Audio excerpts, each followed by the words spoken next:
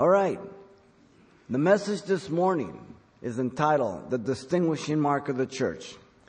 In our 4 studies that we began with regarding the nature of the church, we have come to understand that what the church is the bride of Christ, Jew and Gentile one. What the priesthood of believers are, they are here to serve the Lord and serve each other with the gifts that God has given us. And what the life source of the church is the Holy Spirit. Apart from Him, we could do nothing. But also what the transforming twins of the church are, prayer and the Word. To continue to work in your life and in my life over and over and over again. The nature of the church is so important in view of all the heresy that's being taught today by many popular teachers trying to distort and change the nature of the church. That's why we're taking this time to show you this series. What does the Bible say the church is? So that you can go to the scriptures to find out. So when you hear dumb things, you can judge those dumb things as dumb things, okay? Unbiblical things. You have the manual. So we might label these that I've mentioned, the doctrinal part of our series, the church, the vertical axis, what God has done for us and to us. Now we want to begin the practical aspect of the series, the horizontal plane, what God, or what we are to do in response to God. First, it's always the vertical, as you know, then the horizontal. This is always the order. God initiates, we respond. Knowledge divorced from practice is hypocrisy, as you know, and a mark of carnality and even counterfeit Christians. The greatest privilege in each of our lives is not to be a container of God's Holy Spirit, but to be a channel by which it can work through. You don't want to be a Dead Sea. You want to be a Sea of Galilee, okay, that's flowing out. Very, very important. Now, the scriptures tell us about those who have a form of godliness but denying the power thereof. And from those we are to turn away from in 2 Timothy 3:5. The power indicated there is the power to transform your life. You should be being transformed every day. If you're not seeing transformation in your life, you should question your life. You should be yielding. You should be dying to yourself and seeing more Jesus and less of you. This is the Christian life. This is not a religion. This is not a club. This is the church of Jesus Christ.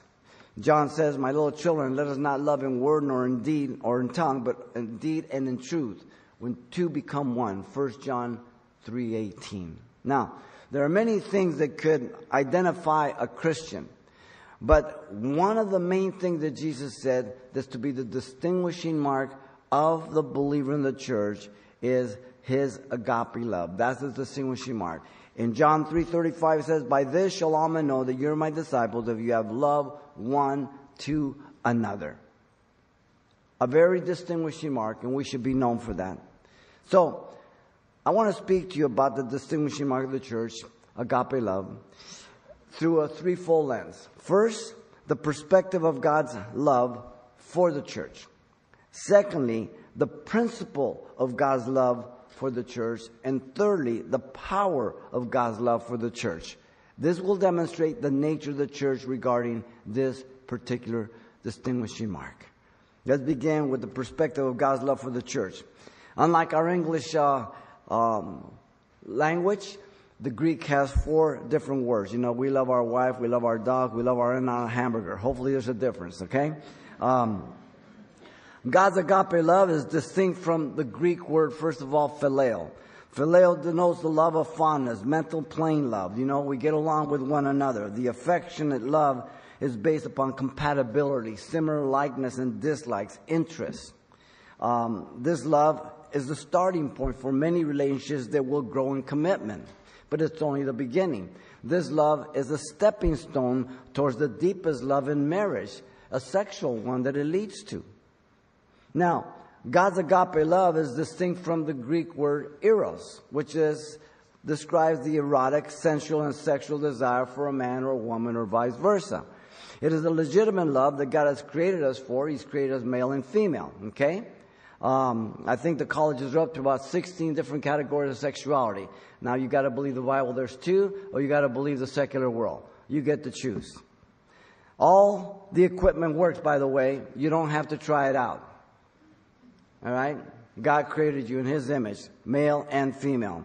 This type of love is legitimate by the very fact that God created us as sexual beings.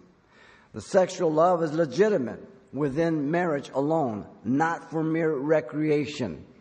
That's the worldly model. If you're a believer, you need to know what the Bible teaches about that.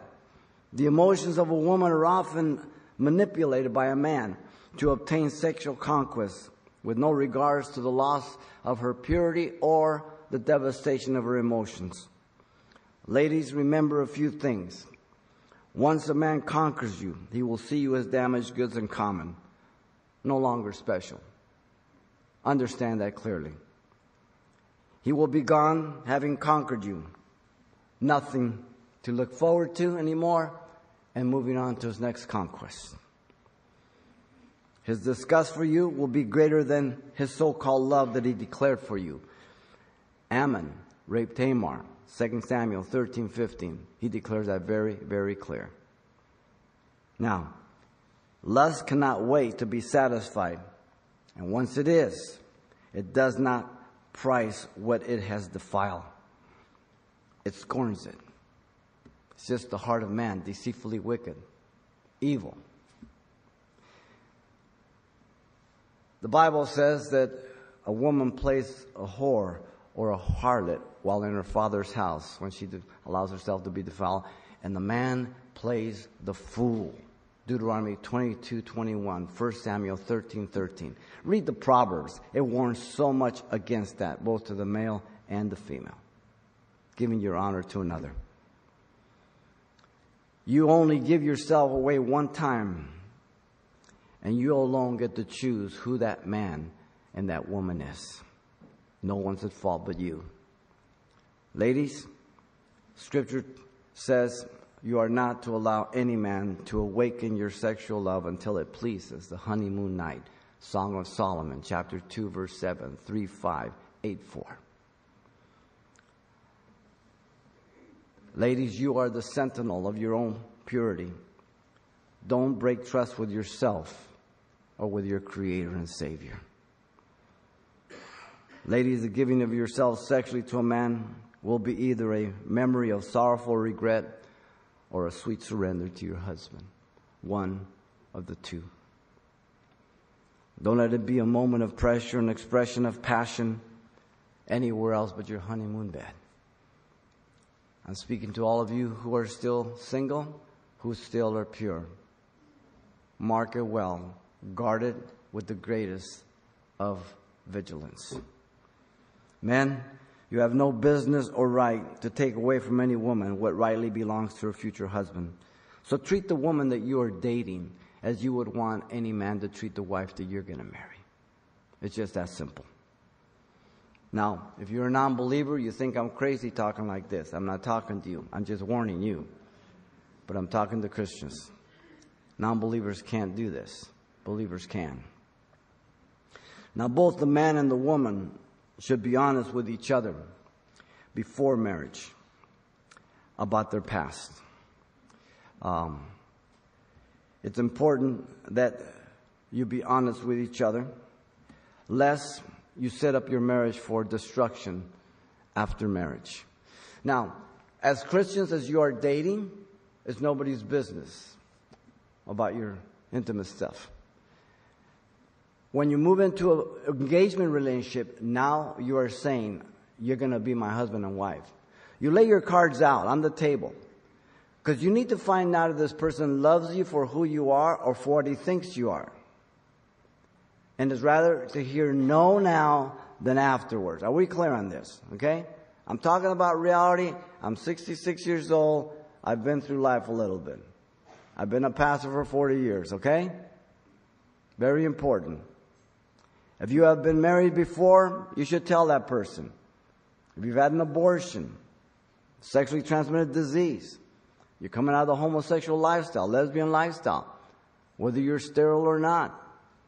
Have you been sexually involved before? These are important things that you need to disclose to him or her alone, no one else, and you need to get your answer before you say, I do. Very important. To keep any of these things from a person committed their life to you is dishonest and treacherous, potentially able to devastate them, resulting in great pain and sorrowful suffering, feeling deceived and betrayed, regretting the marriage afterwards. This is not hypothetical. I'm talking reality. Now, God's agape love is also distinct from the Greek word storge. Storge depicts the family love, such as between a parent, wife and a husband, parents to children, children to parents, uncles, and so on and so forth. This affection is needed and vital for the family to exist, so that everybody's plugging into the family, giving out from that. The old home used to have the father, the grandfather, the uncles, the aunts, everybody plugged in. Today, families are scattered and fractured. But listen, God's love is still great, and God's love can still do it. And sometimes the people in the church are going to be closer to you than your regular family. Are we clear on this? All right? Doesn't mean we hate our families. It means that they don't think the way we do in the Lord. It's a complete different thing. The word is found in the negative only 2 times. And that's in Romans 1:31 and 2 Timothy 3:3. Astorge, to characterize the characteristic of the last days. No family love. It's all around us. Evident by fornication. They don't call it fornication. There's nothing wrong with it. Adultery, abortion, abandonment, so on and so forth. Keep the list going. It's no big deal, right? Different strokes for different folks of the 60s. Now is a reality. God's agape love is God's divine love, distinct from these that we've mentioned. His love for sinful man. The word is defined for us in John 3:16. For God so loved the world that he gave his only begotten Son, that whoever believes him should not perish but have everlasting life. Agape love sacrifices for others. Agape love gives to others. We were takers in the world. We still have an evil heart, so we have to put on the heart of God, the mind of Christ, the Spirit of God. Otherwise, we will resort to our sinful flesh. The trinity of darkness, me, myself, and I. The agape love of God is unconditional and uncaused. Agape is unconditional, for God desires nothing from man, nor does he seek anything from man. He loves man as a sinner. Yet the condition for man to receive that benefit is repentance. God's love cannot benefit a sinner until there's repentance. You as a parent love your child. If they're wayward, you want to bless them, but you can't unless you facilitate them in their bad lifestyle. But once that child returns and acknowledges their error, now you can bless them. The same thing with God. That repentance must take place. Agape is uncaused, for there is nothing again that man has done or can do to have God love him. When he died on the cross, he died for sinners. I presume you qualify. He loved you so much that he died for you. Romans 5:6, he died for the ungodly. Agape is uncaused, for the very nature of God is said to be agape love. God is love even as he is light, eternal life, and spirit, the very nature of God, the scriptures declare. God's agape love is based on his perfection and his holiness. He can make no mistake. He cannot have anything to do with impurity. He is the heavens are not pure in his sight. The agape love of God will develop and blossom these other 3 loves that we've talked about, distinct from God's love. Rather than abusing them or misusing them, resulting in pain and destruction, now agape love can enhance these other 3. The phileo love, to strengthen the relationship instead of taking advantage of it or manipulating the person through emotions. The eros love, respecting that sexual oneness, valuing it, and honoring it to God and to each other as husband and wife. The storge love, to protect and give witness of God's priorities of the care of the family. That's what God's agape love does. It's done throughout the history, through the witness of those who have walked with God. You know, there were 2 missionaries, Jackie and Julie, who were taken hostage by rioting communist guerrillas in the military prison in the Philippines in 1992. They were repeatedly raped, but Jackie spoke to her captors about God's love. On the 3rd day, there was a shot out between the prisoners and soldiers, and Jackie and the 16-year-old Julie were shot. As Jackie lay dying, she was raising her hands to God, praying for the rioting inmates and the soldiers. This is power, God's power of agape love. When did this take place? 1992. Same witness of the first century Christians who burned at the stake and died under Nero's sword, praying for their captives. God's love is still the same, ladies and gentlemen. If you're not manifesting, it's your fault, not God's. We're not yielding to it. As a Christian, you want to make sure that you do not abuse or misuse emotional love in your relationships. As single Christian males, you should not be manipulating women through their emotions as you did in the world, but guarding yourself and guarding them. As single Christian ladies, you should not be using those emotions to get your way, to get things from a guy, just as he shouldn't try to get things for you and conquer you. You're a Christian now. As married Christian couples, we should not play with each other's emotions, for it will erode trust and tenderness, resulting in a hard heart. Love in marriage is described to us as the relationship of Christ to the church in Ephesians 5:26 and 27. A parallel in Scripture like no other. As Christians, we're not to place the emphasis on sexual love, eros, as the world does. It's an important thing, but it's not the only thing. As singles, there is nothing wrong with being attracted to the opposite sex. That's why God made male and female. But if the physical and sexual desire is what is the forefront of your relationships, it will never be real or happy or honest.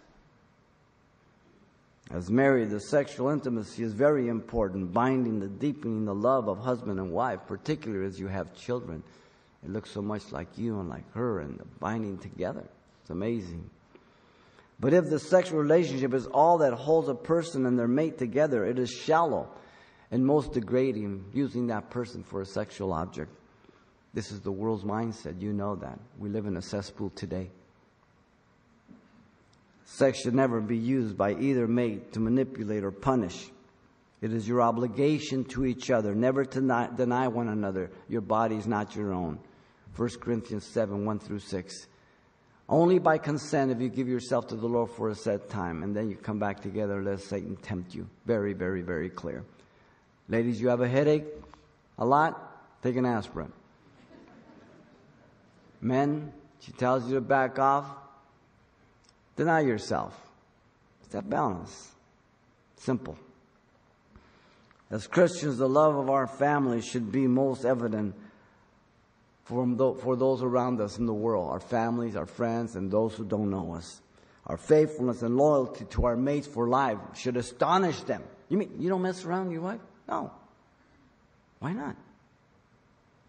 Here now, we just went to a restaurant yesterday and it was cold, so we're driving out. And I heard this lady talking to one of the guys that's pushing the cart out in Spanish. Where are you going? I'm going to go see my wife, what girl he's hanging out with. Amazing to me. Just like a joke. The world. A commitment to the example to our children. What an incredible responsibility.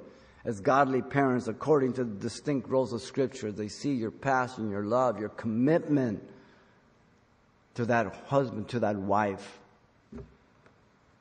Our uncompromising priorities for family above everything and anything that would destroy and dishonor it. It's so needed in the world. You see the credentials for elders and deacons and for Christians in service in 1 Timothy 3 and Titus is family. The home, not the credentials, not your degrees, not the size of church you have, is your home. That's your credentials to serve, ladies and gentlemen.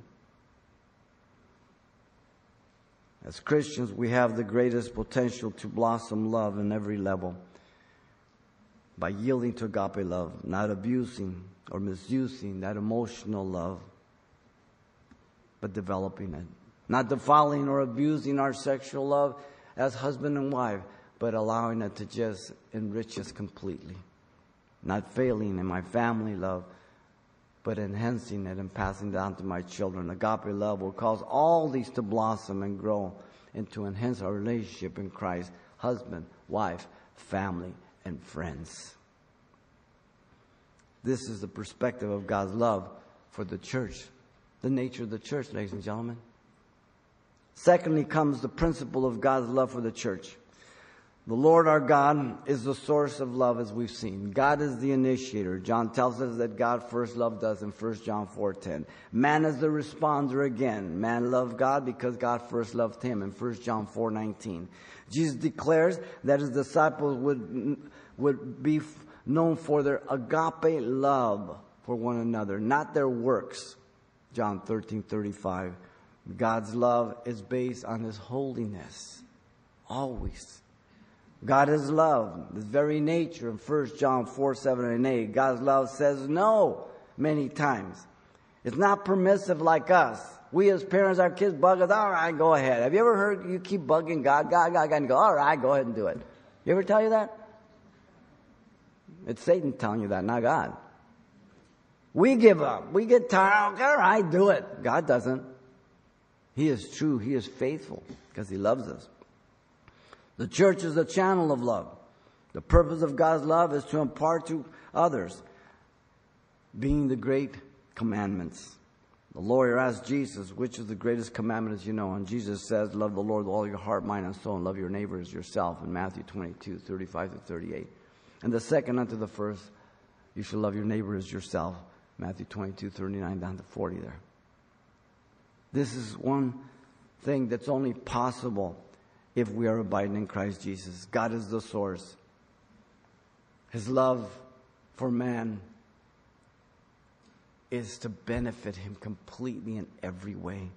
The one is responsible for the other. God is the source. The love of man is the fruit. Now the fruit of the Spirit, as you know, is the solution to the works of the flesh in Galatians 5:22, agape love. It's singular. The rest are manifestations of love, the first being joy. See, happiness is based on how you feel, what you have, who you know. And so if you're feeling up, oh, you're happy, but you're feeling, you got a new car, oh man, smell that leather, oh, it's so good. You drive it out, somebody smashes it, oh, now you're not so happy. But joy is who's in you. In spite of the circumstance, the situation, it goes beyond that, beyond your emotions, joy. The world can't give you joy. Only Jesus can give you joy. Read the book of Philippians. Right now we're in depth study on it. It's known as the Epistle of Joy. It's Paul's joy. Where is he at? He's not at the Hiltons. He's in a Mamertine prison. Joy. Wow. Here we have once again the vertical axis. God's love is the source. He imparts this to us so we in the horizontal level can impart it. The love of God has been shed abroad in our heart by the Holy Spirit, which is given to us, Romans 5:5 says. The lost world is the recipient of love. We gather as a church to provoke one another to love and good works, as you know, that the world may see our love. Hebrews 10:24 and 25. How often people you've heard say, well, the Bible doesn't say I have to go to church. No, the Bible does say that. The Bible says you're not to forsake the gathering of the saints. You are the church. You're giving a witness to the world, your family members, your friends, that you are faithful to the Lord and you love Him so much that you gather together. The love of Christ is to constrain us in reaching the lost in 2 Corinthians 5:14. The love of God helps me to love others as myself. Because as myself is a negative quality. I love myself, that's selfish. So if I could love you like I love me, I'd be loving you a lot. That's why he says, husband, love your wife as you love yourself. He took a negative thing, a thing that's not good, selfishness. Now if you can love your wife as selfish as you are about yourself, you will be a great husband. Wow.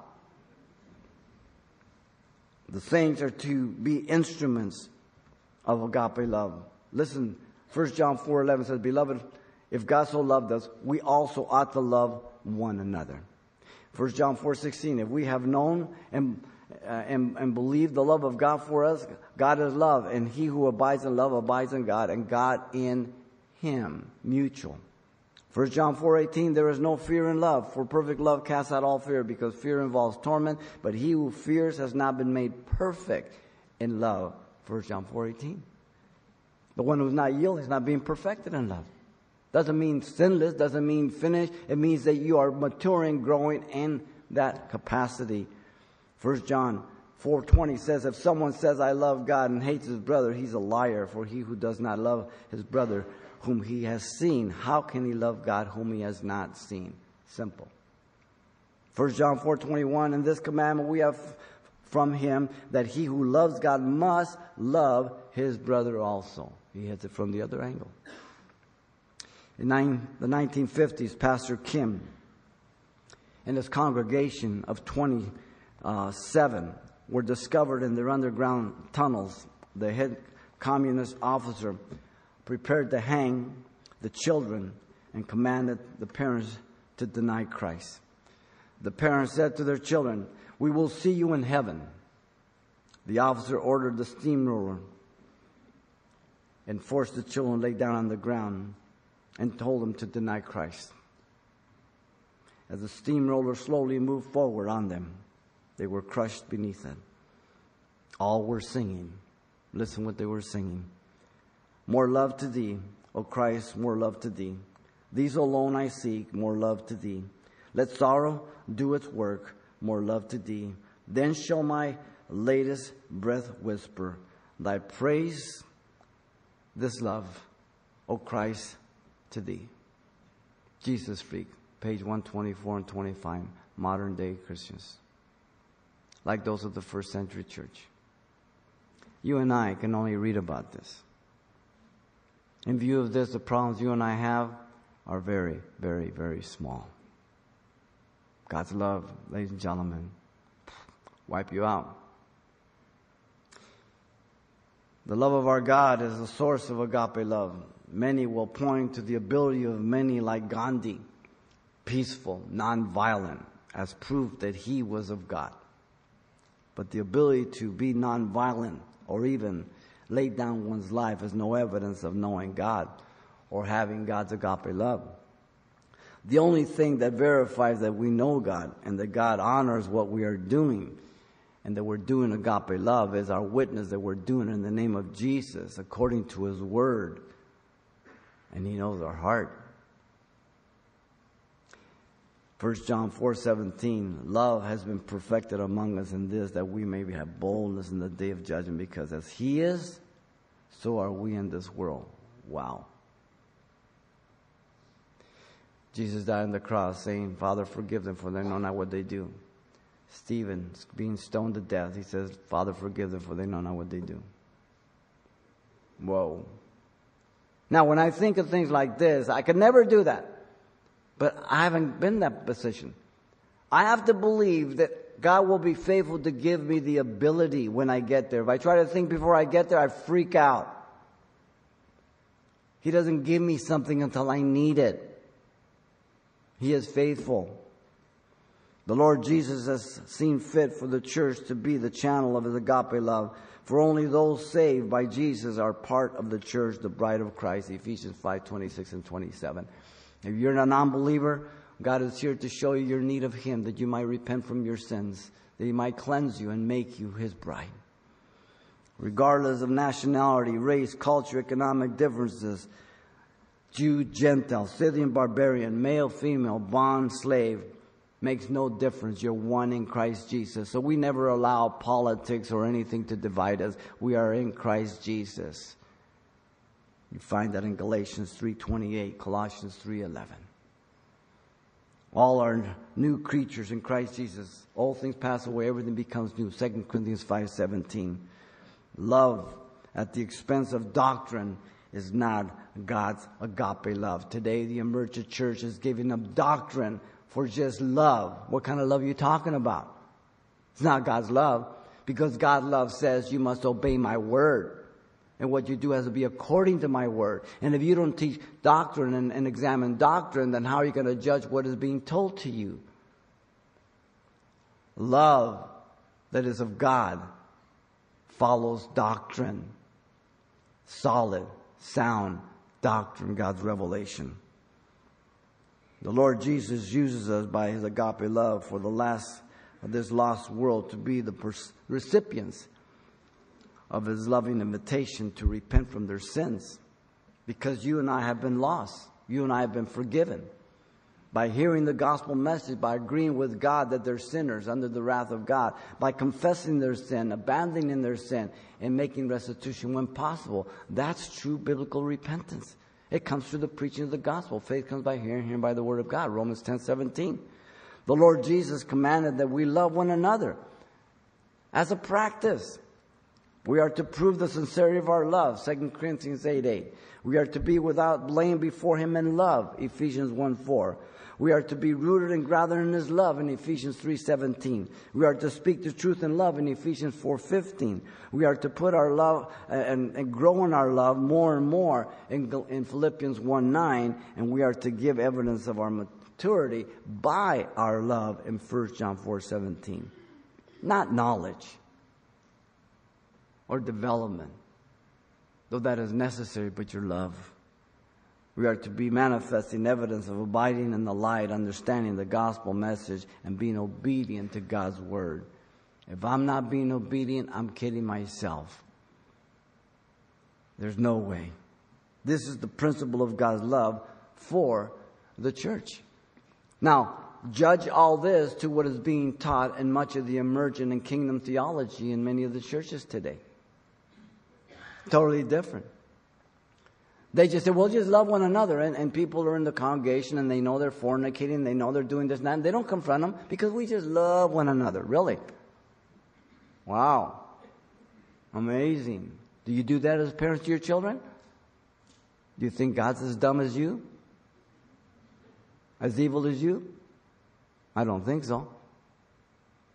You might see it in man, but you're not going to see it from God. And you shouldn't be seeing it through God's people. If you love somebody, you call them out on it. Third comes the power of God's love for the church. The power of God's love is sufficient to forgive one another. This is the heart of it, ladies and gentlemen. You don't have to go any further. This is it. This is the bullseye. This is irrespective of the damage suffered before Christ or after Christ. I am to forgive as Christ has forgiven me. Colossians 3:13 through 14. In proportion as Christ has forgiven me. Whoa. Such as the things we mentioned in not being honest prior to marriage. When that person asks forgiveness, I am to forgive. This is not an option. It's a requirement in Christ. As Christ has forgiven me. The ability to forgive is based on the fact that I have been enabled to cope with the things pertaining to life and godliness by the new divine nature, according to 2 Peter chapter 1, verse 3 and 4. This does not imply there will be no pain or suffering, that it will come easy. No, it doesn't. Are you ready what it'll cost you? It'll cost you your life. You must deny yourself, pick up your cross, and follow Him. It's not a religion, ladies and gentlemen. It's Christianity. You know what it cost Christ to have you forgiven? His life.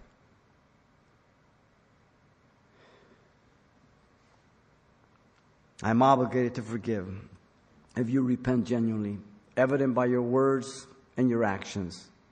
I'm to forgive. God does not require of me anything He does not require of Himself. God forgives when there is a confession and repentance from the heart. He requires the same of me. Now, having said that, there's a caution. If someone never asks me the forgiveness for what they've done, I voluntarily, being wise in Christ, forgive them without them even asking me, so that I don't become the slave to what has been done to me. Are we clear on this? But I don't deceive myself thinking that we are reconciled, we're the best of buddies. I'm hoping that forgiveness is asked, so then I can impart that forgiveness and reconciliation can be made. All right? Real simple. This is the responsibility of every Christian in the church. In Matthew 18:21 through 35, Peter asked Jesus how often he must forgive. And he suggested 7 times. Peter thought he was doing real good. The Lord said, no, 7 times 7, 449 times. Whoa. What was he meaning? After 449, you're off the hook? No. He says, don't keep a ledger. In other words, when there is true, genuine repentance, then we take it as word and we impart forgiveness and let time run. Simple. Then Jesus proceeded to tell a parable of that king that wanted to settle his accounts, as you know, with the servants. And one owed him an unpayable amount, millions of dollars, unable to pay. He pleaded with his master not to sell his wife and his children. The master was moved with compassion, forgave him his entire debt. Then the servant went out and demanded of his fellow servant, who owed him just 100 denarii, pennies, compared to him, grabbed him by the throat, and as the man pleaded, he ignored him, had no compassion, and threw him in jail. Another fellow servant, seeing all this from afar off, went and told the master. The master recalled the evil servant and said, "You wicked servant, I forgave you all that debt because you begged me. Should you not also have had compassion on your fellow servant, just as I had pity on you?" And the master delivered him to the torturers until payment was made. That parable, ladies and gentlemen, is not there for you and I to say, "What a rat." That parable is there to say, that's me. That is me if I don't yield to God. You're a saint, but you still have an ain't heart, okay? The heart of man is desperately wicked above all things. And if you don't walk in the Spirit, you don't grow in the Lord, don't ever say never. We are bad to the bone. Jesus said, "So my heavenly Father also will do to you if you, each of you, from his heart does not forgive his brother his trespass." Matthew 18:35. Trespass is willful disobedience. So if I don't forgive you as a brother or sister, I'm out of fellowship with God. He will not forgive me my sin. That's the context, ladies and gentlemen. Study it clear. The emergent church never touches these passages. They don't want to mess with this kind of stuff. We all have the capacity. The only thing we lack is the willingness. I caution, if you are committed to agape love, it will cost you dearly, just as it cost God dearly to forgive you the life of his Son. It is not a matter of what you feel. It's a matter of what you will. The power of God's love makes us humble, ladies and gentlemen.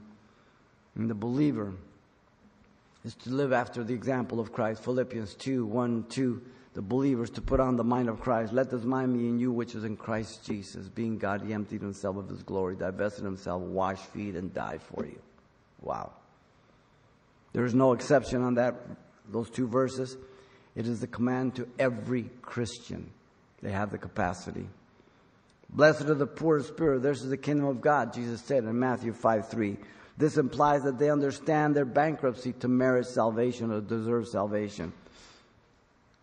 No one can say, "I deserve heaven." God resists the proud and he gives grace to the humble. Proverbs chapter 3:34. 1 Peter 5:5 and many other passages. And so therefore the Proverbs 4:23 says that we are to guard our hearts with all diligence, for out of it springs the issues of life. Once again, Jeremiah 17:9, the heart of man is deceitful. Our sinful state, our fallen state, that depravity is ever there until the day I die. But with the new nature, I can live for Christ. I can put on the armor. I can fight the good fight. I can be victorious. Having done all to stand, end up standing. But if I don't yield to God's love in that, I will fail every time. Where your treasure is, there will your heart be also, Jesus said in Matthew 6:21. But that passage in Philippians 2:5-8 is after the servanthood of Christ. He took on the form of a servant, humbling himself, became obedient to the death of the cross. Pride is the heart of sin, but love is the heart of humility, ladies and gentlemen. You see, the power of God's love allows us to give of our material gain also. It covers every area of our life. There's no area that it doesn't touch. The Macedonians gave to the poor saints of Jerusalem out of their deep poverty as their ability freely and willingly in 2 Corinthians 8:2-3. The Corinthians were to give to the poor as a test of their sincere love that they gave a year ago in 2 Corinthians 8:8. They were just shooting their lip. Each person is to give as God has prospered him out of their heart hilariously, not begrudgingly, not for pressure, not with sad stories, not because people are pleading. 2 Corinthians 9:7. There are many needs. No one can meet all of them, nor anybody should attempt to them. There are times when God will want you to meet certain needs, and He will show you a person, a circumstance. Then you meet it. Don't call us up. Don't call another Christian. You meet it. The problem we call other people is because we don't want to count the cost. There are many parasites in the church, never giving, but always taking. God's love gives. The power of God's love is unfailing, as you know. I fail whenever I don't yield to agape love. Every time I've yielded to agape love, I have never, ever failed.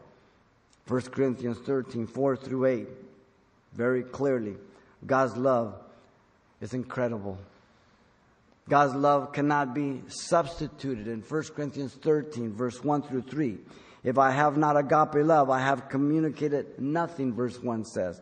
If I have not agape love, I have nothing, verse 2 says. If I don't have agape love, I have given nothing, verse 3 says. When you come to verse 4 down to 8, God's love is declared in its unfailing power. In the text, love is described, not defined. Put your name in the place of agape love. See how far you can get. Xavier suffers long. What a joke. I can't continue. Put agape love, the name of Jesus, you can get right through the list. It's the only way you can get through the list, ladies and gentlemen. Paul says that the love of Christ constrains us to serve others, 2 Corinthians 5:14. Remember, the Lord Jesus Christ is Jewish. He keeps good books. No one's going to have to correct him on anything. He knows our heart. The power of God's love moves us to confront and to chasten. For whom the Lord loves, He chastens and scourges every son He receives. Hebrews 12:6. Parents, be consistent. Don't threaten your children. Keep your promises. Keep your word. Parents, do not keep information from each other regarding the children. Both of you should let your children know that you're a snitch, that you're a squealer. All right? You're a tattletale. Do not let your children will know that they cannot divide you. Mommies, back off. Let dad do their job. Moms are the defenders of children and dogs. Dads, listen to your wives. They're there to temper you. Compliment, not competition. Paul told the Corinthians that out of much affliction and anguish of heart, he wrote to them with many tears, not that they should be grieved, but that they might know the love which he had abundantly for them. In 2 Corinthians 2:4. They were like wayward children. He had to come down hard on them. True love confronts, brings forth consequences for the purpose of restoration, not mere castigation. 2 Timothy 4:2, Titus 2:15. The believers are to rebuke, exhort, reprove one another. If you love, you do that. As parents, if you don't confront your children, you don't love them. You can tell me you love them. But if you don't confront your children, and if you don't bring consequences, you love yourself. You don't want to be bothered. The power of God's love motivates the life of the church in its witness, service, and the gifts in the more excellent way. 1 Corinthians 12:31, the church of Ephesus was reproved by Christ despite her works, patience, and purity, and doctrine, and perseverance. He had one thing against them. What? She had left her first love. Revelation 2:2-4. What motivated Peter to preach at Pentecost? He just killed his Lord. Agape love. You kill my wife, my children, And if I don't yield to agape love, I want to kill you. I'm not going to tell you about being forgiven. He gave them the treasure of heaven. He preached Christ to them. They were given the proclamation of God's agape love to be forgiven. Once again, Christians can only say, I will not. They can never say, I cannot. I have to say no to God. Because if God calls me to do something, He's already enabled me to do it. John says, and now abides faith, hope, and love, these three, but the greatest of this is agape love. 1 Corinthians 13:13.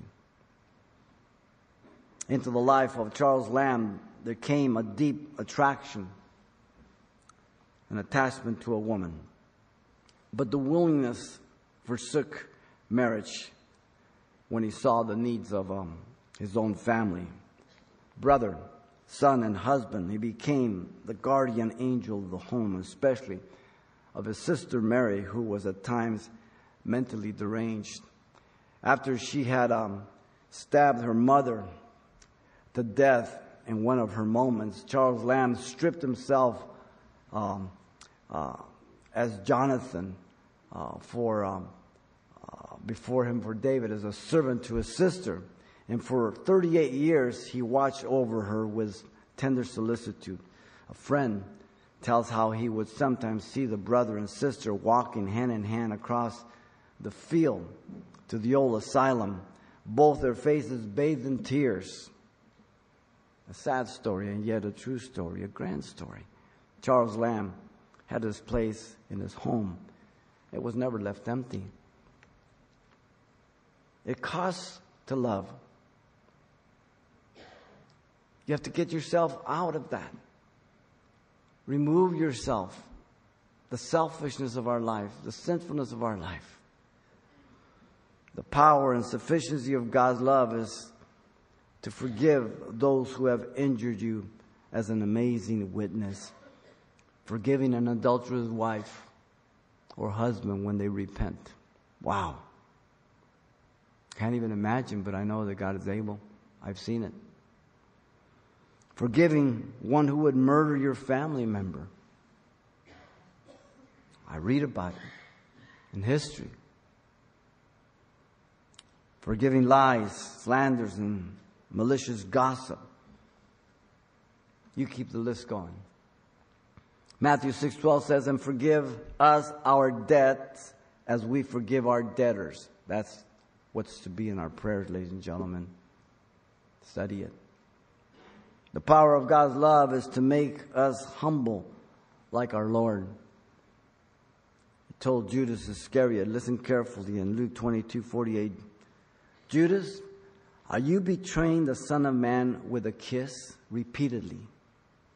He didn't kiss Jesus once, but repeatedly. He was offering Judas repentance. Jesus offered Judas repentance over and over and over again, and he rejected it. The power of God's love allows us to give of our material gain, ladies and gentlemen. David said that he would not give anything to the Lord that it didn't cost him. 1 Chronicles 21:24. Jesus observing the giving of the treasury there, as you know, in Luke 21:4. It says, for all these, as they were all giving all their big money, the Pharisees and all the wealthy people, he says, for all of these out of their abundance have put in offering for God. But she out of her poverty put in all the livelihood that she had. God is not concerned on how much I give. He's concerned on why and how I give. But the contrast here is these people thought they were doing such a great work for God, but it didn't cost them. She gave the very thing that she needed that day to eat. God honors that. The power of God's love is unfailing, ladies and gentlemen. Paul says that he can do nothing unless it's through Jesus Christ who strengthens him in Philippians 4:13. In Romans 8:35-29 it says, Who shall separate us from the love of Christ? Shall tribulation, distress, persecution, famine, nakedness, or peril, or sword? As it is written, for your sakes we are killed all day long. We are accounted as sheep to the slaughter. Yet in all these things we are more than conquerors through him who loved us. For I am persuaded that neither death nor life, nor angels, principalities, powers, nor things present, things to come, nor height, nor depth, nor any other created thing shall be able to separate us from the love of God, which is in Christ Jesus our Lord. These are horrific things. I've never gone through many of these things. And yet Paul says, what keeps me to be able to go through all these things is God's agape love. My love for God first, the vertical. Then the horizontal can be applied. It must be first vertical. The power of God's love causes us to be faithful, to deal with each other, to confront, to chasten, be it a husband, a wife, a son, or a daughter, those in the family of God. Remember, Proverbs 27:5-6 says that open rebuke is better than love carefully concealed. Faithful are the wounds of a friend, but the kisses of the enemy are deceitful. If you're just hanging out with people to tell you what a great person you are, go get some real friends. They're not your friends. The power of God's love motivates the life of the church and its witness, service, and the gifts the more excellent way. Are you yielding to God's agape love? How are we doing? Are you serving the Lord in the church as an expression of your love for Him? Are you known for His agape love? If so, then it will be the distinguishing mark in your life, and they probably will associate the church that you go to as a result of that. This is the power of God's love for the church, ladies and gentlemen. The nature of the church. Now you must take this and judge everything else you hear that's going on today.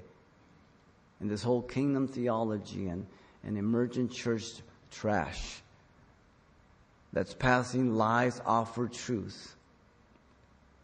Passing motivational speaking for spiritual teaching. You must judge everything by the Word. You must be a good Berean to search the Scriptures to find out these things are so. You are the church, not this building. You and I. People are looking at you, they're looking at me. And some of them are amazed of how you live and how you can do the things you do. And God will use that to reach them, whether they come to you directly or they hear the gospel somewhere else. But you are a walking epistle of Christ Jesus. The distinguishing mark of the church is agape love, according to these three distinctive lenses. The perspective of God's love for the church, the principle of God's love for the church, and the power of God's love for the church. May God continue to use us as He has the last 36 years. May we continue to be the church according to Scripture. May we never trust in ourselves but in Christ Jesus. And may we be as gracious to each other as God has been to each of us. As husbands and wives, parents to children, children to parents, brothers and sisters. And those who don't know Christ, who have injured us, who would ask us forgiveness. By this shall all men know that you're my disciples, if you have love one for another. Father, thank you for your grace and your love and your goodness, Lord. And Father, we are humbled by your love for us, how good you are. We pray for anybody here who doesn't know you, Lord. We pray that they would give their hearts to you, that you would open their eyes to see their need of you, and they will call on your name to be forgiven, Lord. As you're present, if you don't know Jesus Christ as your Lord and Savior, God has brought you here to be saved, to repent of your sins. Balcony or floor, right where you sit, you can accept Him right now. Maybe you're over the internet. You can ask Him right where you sit. And He will take all of your sins that you have committed, and He's going to bury in the deepest ocean, cast them behind His back, put them as far as east as the west, and never mention them again, and make you whiter than snow. It comes through repentance, asking Him to forgive you, recognizing that you are a sinner before Him. This is your prayer to Him. You can repeat it. Father, I come to you in Jesus' name. I ask you to forgive me, Lord, for all my sins. Give me a brand new heart. Fill me with your Spirit. I accept you as my Savior and my Lord. In Jesus' name, amen.